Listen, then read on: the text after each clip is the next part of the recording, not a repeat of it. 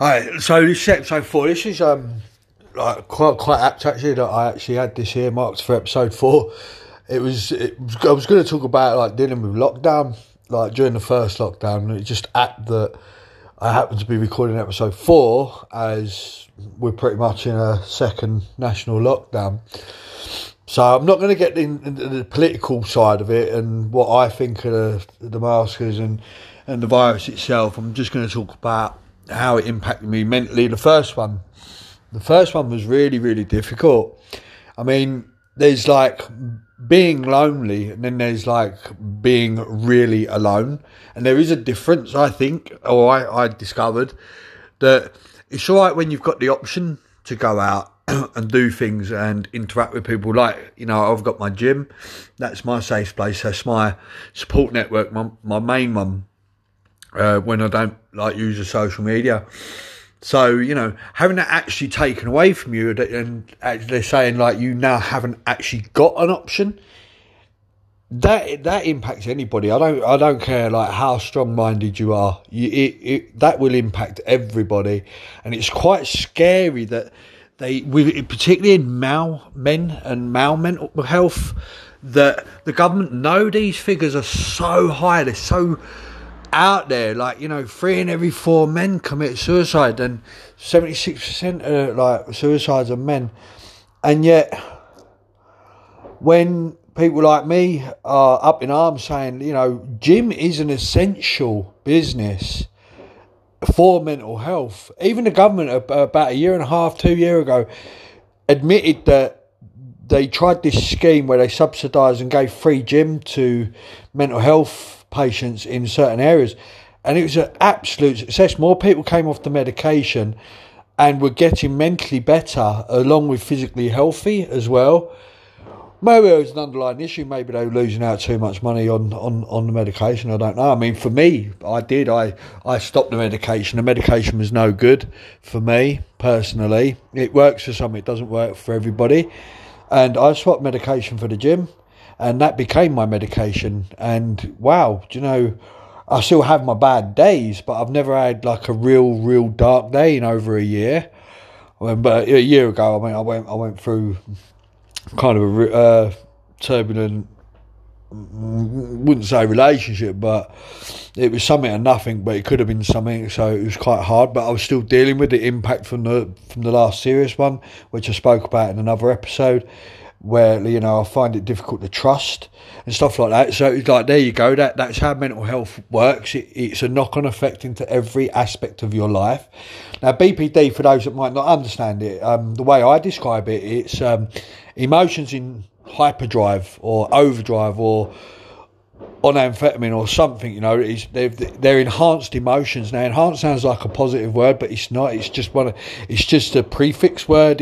Or whatever. I mean, I'm not right good at English lit, so don't pull me up on that. But you can be angry, but then you can have an enhanced anger, so you'll be angrier. But you can be really happy, but it'll be an enhanced happy, so you become like manic almost. And with BPD, that's what the emotions do. They're enhanced. They're in overdrive. So, you know, say in a relationship, when someone that's got BPD falls in love, it's like crazy love. They like to pull head over heels, like very, very fast, very, very hard, and very, very deep. And then you got the flip of that they then fear the abandonment, so they start pushing away.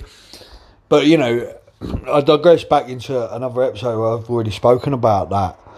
So, you know, like dealing with the first lockdown was really, really horrible. I mean, but it also had like this kind of weird kind of cloud with silver lining as well, because like a lot of men with like mental health issues, and I found particularly with BPD, we actually do like to isolate anyway. We tend to do that a lot. We tend to just shut ourselves away from the world.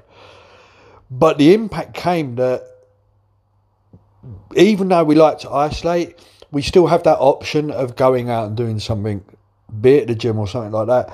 So like when that option was it was just ripped away from us. It was like, nope, you're not going out, you're not doing this, you're not doing that. You just sit there and you just think, fuck, what am I going to do? And I tell you something, the worst enemy for BPD is being left alone with your thoughts. I mean, I suppose that's the same with a lot of mental health conditions, but I think one of the major factors that contributes towards male suicide is because they don't speak out and they're told to man up. And I say, don't man up, speak out. It's okay not to be okay. You know what I mean? Reach out, talk to someone, because like we still like expected not to. We are left just completely alone with our own thoughts. And again, BPD, it's emotions in overdrive. So our brain absolutely goes way active, and we'll think the worst of such a little thing. You know, it's the same as we'll think the absolute best of such a small good thing. You know, it's seriously, it's one extreme to another. So, you know, it was a really tough struggle, because I mean that one was for 3 months. I mean, that's a long time. And I also went through something else on the back of that, but I won't get into that, which really badly negatively impacted me mentally. And it you know, with the lockdown, it led me to not eating. I wasn't sleeping. You know what I mean? I lost a hell of a lot of weight. I mean, I plummeted from around about 12 stone 12 down to about 9 stone 6, I think, in 3 months, because I was just like depressed, and I was, you know, pacing, not eating, not sleeping. Insomnia was really bad.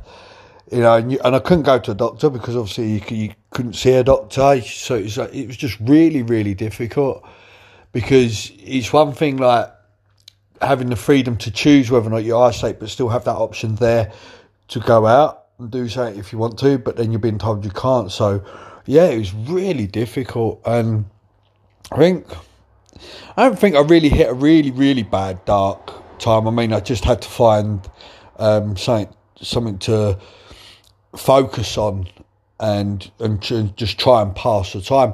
And you know, fortunately, you know, I like a bit of PS4, so I spent most of my time doing that or watching Netflix. I mean, Star Trek Next Generation, I remember watching that as a kid, so I started watching that again. You know, things like that. But it was still difficult. And now here we are in a second lockdown, and I've just spent the last 3 weeks prior to this lockdown back in the gym training really hard. I mean, I've really been putting in hours and effort. And it's really, people have noticed a difference, not just physically, but mentally as well. I've been a lot brighter, a lot happier. I've got the spring in my step, you know. People have noticed me smiles back, and I seem a lot better. And I still feel pretty good, you know what I mean. It's a bit of a pain in the arse, but I've got a contingency plan in place. And I had that in place because I expected another lockdown to come. So I got something organised to allow me to continue with my routine at home. But, you know, we're in a second lockdown, and I know there's going to be people out there that are going to really fucking suffer. They really are. You know, you've just had your freedoms taken away from you again. Now, I don't care if you've got a mental health disability diagnosed or you haven't. This is going to hurt, this is going to hit, and this is going to leave you stressing, anxious, worried, depressed. You know what I mean? There's the financial impact. So, like I put in all the episodes, confide in someone, pick a friend or two, or even a stranger, or, you know, you've got them helplines, you've got crisis teams, Samaritans, things like that. Don't sit there and like let it pile on top of you and suffer in silence, because that's the absolute worst. Your brain will go into overdrive. You will start feeling really negative, and as soon as those negative thoughts get bigger and bigger, you're going to really struggle. So why I'm doing this is because I learned to then start to notice triggers. And I don't mean a trigger, warning, this has got a trigger in it because it's got something upsetting. No, I mean a trigger emotion or a trigger thought or a trigger thing that may occur that if you don't spot it or you don't know it or you don't recognise it, that's what sets you off on the downward spiral. So one of the things I set out to do with my support network was explain to them certain little signs that they're to look out for, and just to, you know, just to see if I'm okay. And you know what, like a year down the line, you know, I've done it before. I posted just like 3 or 4 words on Facebook, and those that know, and they've got straight on the phone, straight in Messenger, because they know that I was about to hit the BPD downward spiral, the downturn of it. So, you know, the more you talk to someone, the more you tell them how you really feel. Don't sugarcoat it either. I mean, you can sugarcoat shit, but once you lick the sugar off, it's still going to taste shit. So don't sugarcoat it. Tell them everything, you know.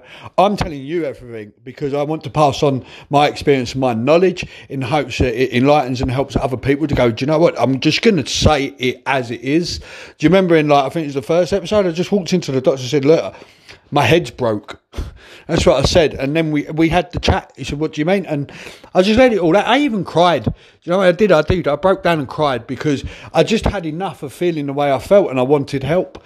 So, you know, if you've got someone you can go and cry to, there's no shame in shedding fucking tears, I'm telling you. I mean, I hear even women like a man that ain't afraid to shed a tear. So if you're single when you're going through it, there you go, you know, you've got a little bit of incentive. I'm joking, of course, but, you know, let's have a little bit of a laugh. We're in a lockdown. It's a very difficult situation for the normals, and I say that in air quotes because to their normal is their normal, and our normal is our normal. My normal is my normal, and to other people it's like completely fucked up, batshit crazy at times. You know what I mean? But yeah, so, you know, it's a difficult time, but I dealt with the first one, and that was a lot longer. I think it was like 3 months. So, you know, if I can get through 12 weeks, I'm pretty damn sure I can get through 4 weeks. You know, this is like, it's a third of the time, isn't it, really? Do you know what I mean? We're only serving a third of the time this time. The other thing I would suggest as well, and this is like really, really important, there's proof and facts and statistics out there now that you can all go and be fact checked and verified. Social media, particularly at times like this during elections and wars and virus lockdowns and things like that, bad news in the world basically, real world issues, real world problems. Social media is really, really, really bad, and I cannot stress that enough. It is fucking disgusting for your mental health. And I think, you know, my advice, I mean, I just shit post now. I just post funny shit and try to make people laugh because I want to distract them from the bullshit they keep reading. Because I'm telling you now, go and ask a so-called normal person how they actually feel about what's going on in the world. And then ask them where they see the news. They'll go Twitter or Facebook. You know, that's disgusting. So my advice would be, actually, if you are feeling a bit fucking mentally thing, don't actually go on the actual site itself, but use Messenger to messenger someone if you haven't got their number. You know what I mean? You can drop me a message on Messenger on Facebook. Find me, drop me a message. I'll give you my number. You can WhatsApp me, you can phone me, you can text me. Just steer clear of the social media because that's really, really bad. I'm telling you now, people that see things like that and they just like, and Facebook are very, very clever. You know, watch The Social Dilemma on Netflix if you don't believe me. Once again, that's The Social Dilemma on Netflix if you don't believe me, on how they manipulate people like everybody. So, you know, and they are having a really big negative impact on mental health. So I try and stay off it as much as possible. I don't scroll through the newsfeed reading crap anymore because I'll sit there and I'll find myself getting angry over a few words on a page that's on my phone. I mean, that's just crazy, man. We used to get angry about people doing stupid shit on the street and there not being a copper about, or we used to get pissed off at,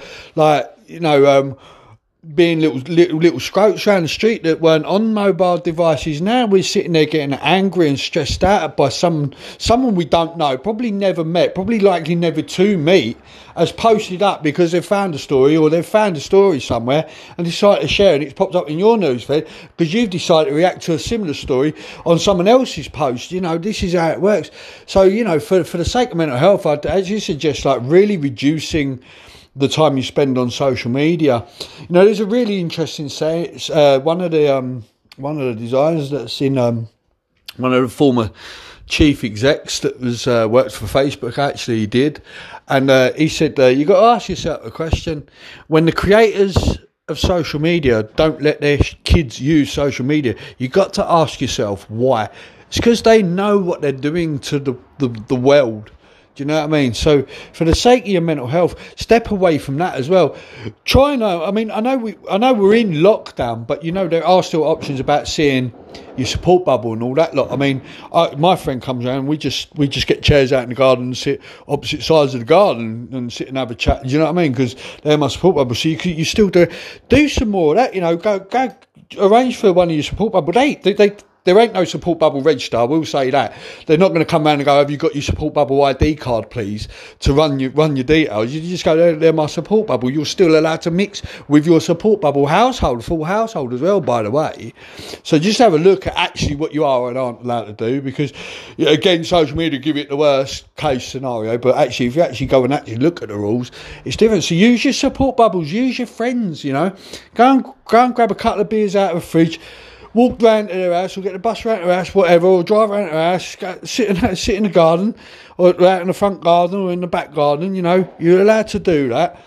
But you use all the tools that you've got at your disposal to protect yourself mentally. Because if you protect yourself mentally, you'll grow physically, and you'll become stronger mentally, and you won't feel this need to... You won't feel like you're wit's end. I mean, it's taken me a very, very long time. I mean, I've had BPD all my life, but I wasn't diagnosed till about 3 years ago, and it all clicked and it made sense. So I started taking mental notes and actually keeping a little diary for myself, and doing live vids on Facebook, just so I could go back and see what it was I was going through at the time that made me behave the way that I may have behaved back then, and what I was doing. And through that, I learned to find what my warnings were, and how I could not necessarily prevent them, because you can't prevent everything, but minimise them and the impacts and the effect they would have. And in the last 12 months, I think the worst that I've actually had to do is just shut off my phone for like a day and a half. I just turned it off and I just threw myself into an online game on my PS4. And that was it. A day and a half of that, you know what I mean? Eating junk food, laying on my sofa, playing PS4. But I came through that day and a half and I felt reset. I felt refreshed. I felt ready to go again. But I bet if I hadn't done that and I'd sat there like everybody does on my mobile device or my tablet or whatever, scrolling through fucking social media, I'd have probably ended up fucking suicidal again, to be honest. You know what I mean? So we've got to take a strong look at what negatively impacts our mental health, more than what we should be looking at, what positively impacts mental health. Because if we can get rid of the negative ones, then all the positives will just replace them anyway. And I think that's why I'm doing this, because I want this to be a positive impact on mental health. I want people to sit there and go, do you know what, this guy's been through it, and look at him now. Look at what he's doing now. You know what I mean? He's sitting there bearing all this to us. He doesn't know us. He's just telling his story. And he's not ashamed of it. He's embracing it. That's what I want you to do. Don't be ashamed of it. Don't hide from it. If you're not diagnosed and you think you've got a problem, go to a doctor. You can still get video appointments and start that process, because it is a long process. It can be a long process. There are waiting lists and it is a struggle. But once you're on that first step of the ladder, you can then reach out to someone and say, do you know what, I've gone to my local authority for help with my mental health. They care about you. Trust me, your daddy's loved ones or your best friends, your family, they will care enough to go, oh really? Okay, so what's been going on? And you'll get one of them will pull you aside and go, let's sit and have a chat. Promise you will find at least one that will pull you aside and go, let's sit and have a chat, what's going on? And just tell them, just be 100% honest, because when you're honest, you will get the help and understanding from people. But if you tell a slight lie or slight deviation of the truth, they haven't got all the facts, so they're making a wrong judgment, an ill judgment. And they won't help you in the right way. They might say something that will upset you or set you off because they're going based on what you've told them, which isn't the truth. So be 100% honest. I'll tell you, if you felt like you wanted to slit your wrist, tell them you felt like you wanted to slit your wrist. If you thought about taking an overdose, hanging yourself, whatever, tell them. Yeah? And when I talk about things I've done in an episode about society, and I'll tell you, when I told people, Do you know what I mean? And seriously, I got no negative response from anybody I told. I'm a survivor, and you can be too. So, you know, use this time just to sit there and build your support network up. You know, if you want to include me, that's fine. Just drop me a message, you know. And by absolutely 100%, I'll be a member of your support network. You know, I've come through this. It's still a fight, but I fight every day, and I fight every day because I've got the strength and the backup from people around me that help me fight. So never ever sit there and think you're alone and you won't get through it, because I'm telling you, you will if you reach out and start building that support network. Anyway, thanks for listening to this episode. I don't know when, obviously episode 5 will be next Monday. So again, like it, share it. You know, if you've got me on your Facebook, give me a little tag so I can see where it's going in that. Again, I'm a little bit disappointed that it's hitting more of a female audience at the moment. So, you know, I'd like more men to start listening to this, because I'm doing this. This is about men's mental health. I've said it before. I'm not taking anything away from mental health as a whole, but this is about men living with a mental health issue, because we are the majority statistic, you know. And I think that's what I want to change. I want to start changing that statistic and bringing it down as much as I can. I'm fighting so many different corners at the moment with it, you know, including my own demons, my own personal battle. But so, you know, if you've got men, if you are female and you're listening to this, and you've got a man in your life, or, you know, a man somewhere in your life, or a boy, you know what I mean, a male, we'll just generalise it, a male, anywhere that you think may benefit from listening to some of this, then, you know, drop them the link in a message or share it, give them a tag, because men are the ones that are suffering the most, and it's because society tells the world and tells the rest of society that men are strong. You know, remember that saying, what, the strong silent type? What a load of bollocks, to be honest. There's nothing stronger than a man that does something like I'm doing now. I'm telling you now, there's nothing stronger than a man that admits he's going through a crisis. There's nothing stronger than a man that ain't afraid to cry and break down and say, look, I need help. That's fucking strength in a man, I tell you. And that's what I want to rally up. Tell your man that's how strong he needs to be.